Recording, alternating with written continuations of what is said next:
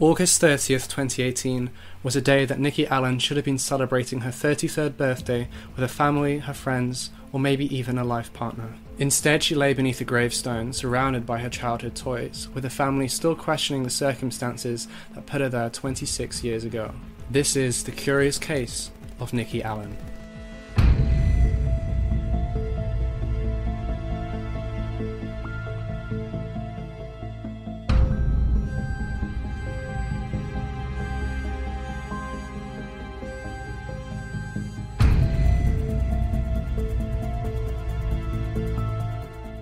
Hi YouTube, it's Josh and Miles and welcome back to my channel. Today I'm going to be covering another curious case for you. Thank you so much for your support on my last curious crime video. If you missed it, you can find a link in the description box below. It covers the curious case of Marlene Santana, who was kidnapped at just 3 days old. It's truly a heartbreaking case. I'd just like to point out that this video is not being made to cause disrespect or anything like that. It's just being made to create awareness about this case by pulling information from different public sources on the internet. I've left contact information for the Northumbria Police Department and Crime Stoppers in the description box below, just in case anybody watching this video may have any more information that could aid in this case, maybe even help to close it. Crime Stoppers currently has a £10,000 reward for any information leading to a conviction in this case. Now with all that being said, let's delve right into the case.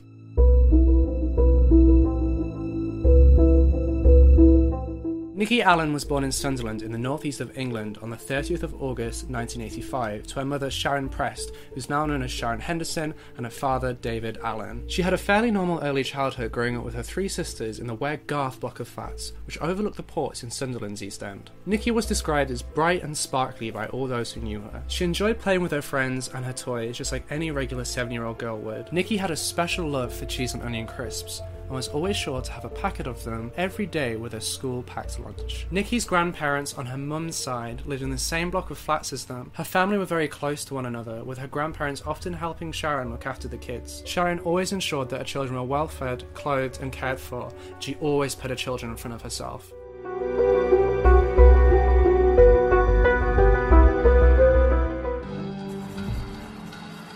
On October the 7th, 1992, Nikki spent the evening playing with her cousin and her older sister Stacey. Girls, I'm just popping out. I'll be 5 minutes. Okay. Sharon went to her father and stepmother's flat, which was in the same block a short walk away. My head really hurts. I feel so It wasn't long before she was followed by Nikki and her cousin. Mum, can we go to the park tomorrow? Sharon told Nikki to go home, promising her she'd be back soon. And she just walked out the door.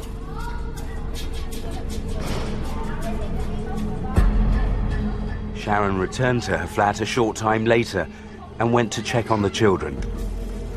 I just thought Nikki had went home, so I went down and she wasn't there. Mum, she didn't come home. She won't have gone far. Nikki! Nikki! Nikki! Nikki! Where could she be? I think after about half an hour I knew there was some tomorrow. Within just a couple of minutes, Nikki Allan had vanished. The flat where Nikki lived was just 150 yards from her grandparents' flat where she was last seen leaving. Within an hour of her disappearance, the police had been called and were on the scene. While the East End of Sunderland was poverty-stricken and often described as having not all too much to boast about, it sure as hell had a tight-knit community. The kind of community where everyone knows each other and their day-to-day comings and goings. As you can imagine, the news of Nikki's disappearance spread like wildfire through the community, and a search team was quickly formed of over 100 police officers and volunteers.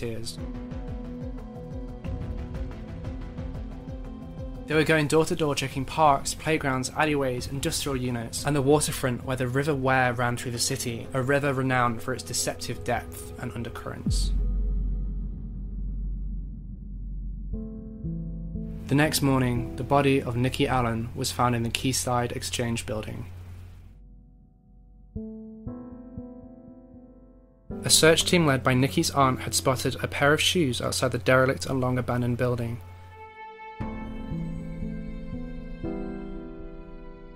Inside, her body was discovered. Nikki had been brutally beaten with a brick and stabbed over 37 times in the chest and abdomen.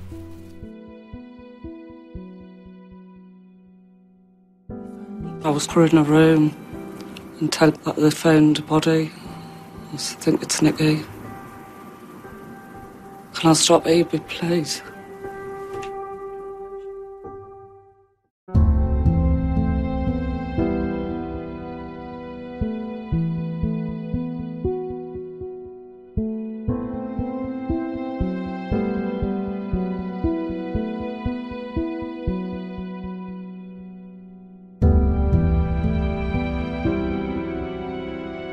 We lived in a close community. We were just ordinary family. She was a bubbly little girl. I've got to live with it for the rest of my life that I let Nikki walk down a flight of stairs.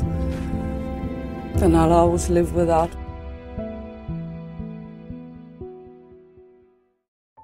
The police immediately started interviewing locals to see if anybody had seen or interacted with Nikki on the night of her disappearance. It was a result of this questioning that a discrepancy in the times when Nikki left her grandparents' flat surfaced. Some people were saying 7:30, others 9:30, and others even later than that. However, the vast majority of people interviewed agreed that whatever time Nikki left the flat, she left 10 minutes before her mother did. A few witnesses report seeing Nikki as late as 10 PM asking for a penny for the guy, which is a bonfire night tradition amongst British children outside the Boar's Head pub, which was opposite the block of flats where Nikki lived. With one witness even claiming to have heard a little girl's screams coming from the general direction of the Quayside Exchange building.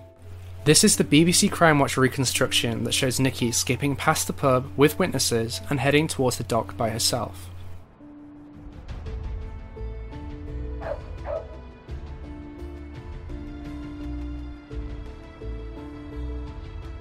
Somewhere along the way, she meets a man, probably a stranger, who witnesses claim to have seen her walking along the canal with.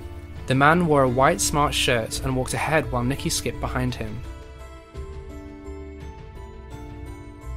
The police actually found CCTV evidence that corroborates the witnesses' statements. The CCTV footage is extremely low quality, but here you can see the man walking, followed by what is believed to be the last known sighting of Nikki Allan before her death. I can imagine probably her last words were shouting, "Mum." During the interviewing of the locals, the police kept hearing the same name over and over again. It was the name of a man who was branded the local weirdo, who allegedly frequented the Quayside Exchange building where Nikki's body was found. 1 week later, police arrested 24-year-old George Herron in relation to the murder of Nikki Allan.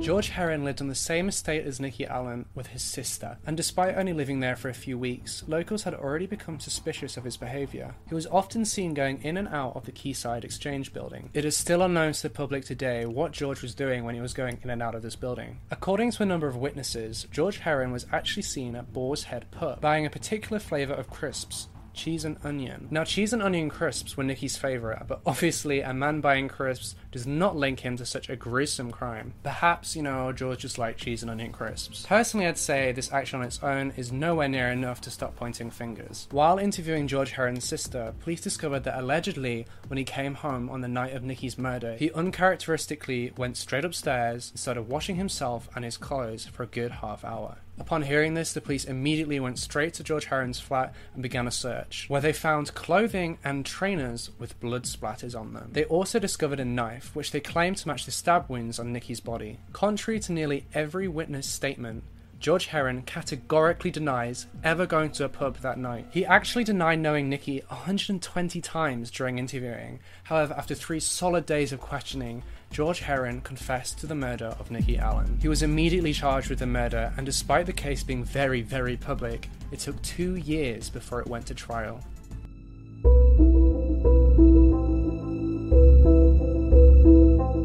Unfortunately, the trial is easily the most controversial and frustrating part of this case. To ensure a fair trial, this case was sent to the Leeds Crown Court to avoid prejudice. Despite the distance, scores of locals made the almost 100-mile trip from Sunderland to Leeds. The police working on this case were extremely confident that the trial would result in a successful conviction. They had several witnesses claiming to have seen a man of Herron's description in the vicinity of the victim on the night of her murder. Like I said earlier, he was seen buying cheese and onion crisps, which police believed he used to lure Nikki to her death. And we can't forget that forensics literally found blood splatters on his clothing and trainers. The police also believe that they had found the alleged murder weapon in his house. George Herron had also confessed. Despite all the evidence, the judge, Mr. Justice Mitchell, immediately criticised police for the way they handled the evidence and the suspect. The judge listened to all the tapes and read all the transcripts from the interviews with Herron. He ruled 7 of the 12 tapes as inadmissible, including the most important tape, which involved Herron's confession, which the prosecution deemed pivotal. The judge stated that the police misrepresented the evidence to George Herron, and most controversially, they had used oppressive methods while obtaining a confession from Herron. The first 6 hours of Herron's questioning had been attended by a legal secretary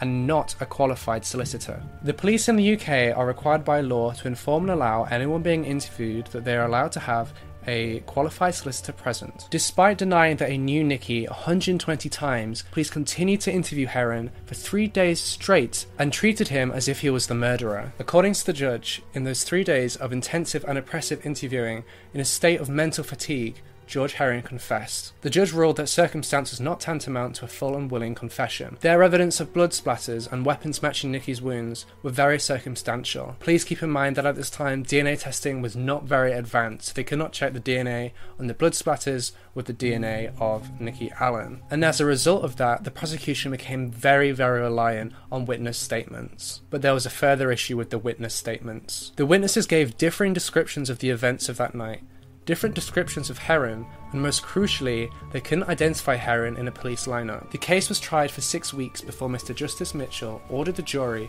to acquit George Herron of the murder charge. Nikki's mother collapsed. Her family and friends erupted with anger in the courtroom, and apparently a few members of the jury began to weep. Many of the jurors later sent letters to Sharon, Nikki's mother, telling her that they believed George Herron was guilty. However, under the court's ruling, George Herron was found innocent and walked free that same day. He was later given a new identity by the state and moved out of the area altogether. To this day, the Northumbria Police Department maintain that the interviews were conducted properly, and that the judge's statement that the interviews were oppressive was down to interpretation.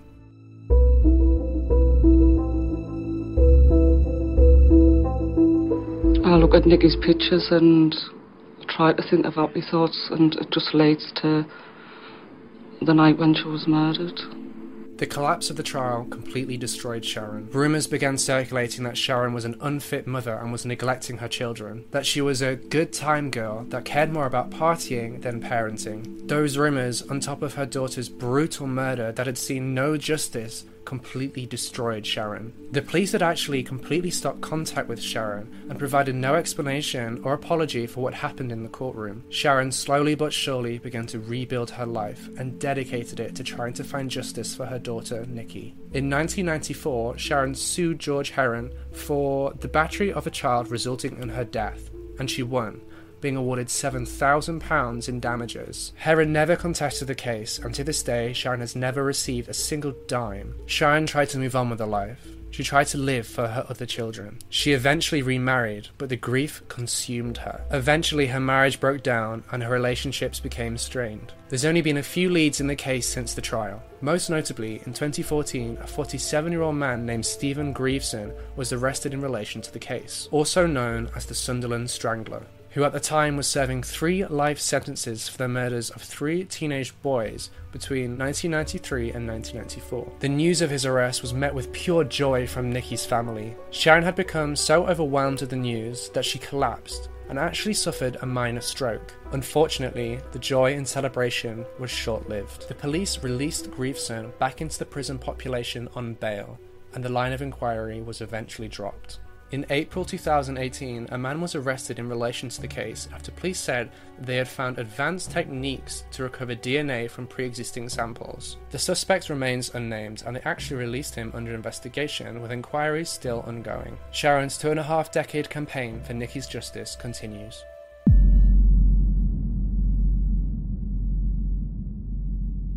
Thank you so much for watching this episode in my Curious Case True Crime series. Again, if you have any information on this case, please use the contact information in the description box below. Let me know in the comments what you think of this case. What do you think happened to Nikki? Was George Herron guilty? Give this video a thumbs up if you found it interesting, and don't forget to subscribe if you want to see more videos like this in the future. My current upload schedule is a new Curious Case episode every Sunday at 8 PM UK time, 2 PM Central and midday Pacific. If you've any case suggestions, feel free to leave them down below. See you in the next case.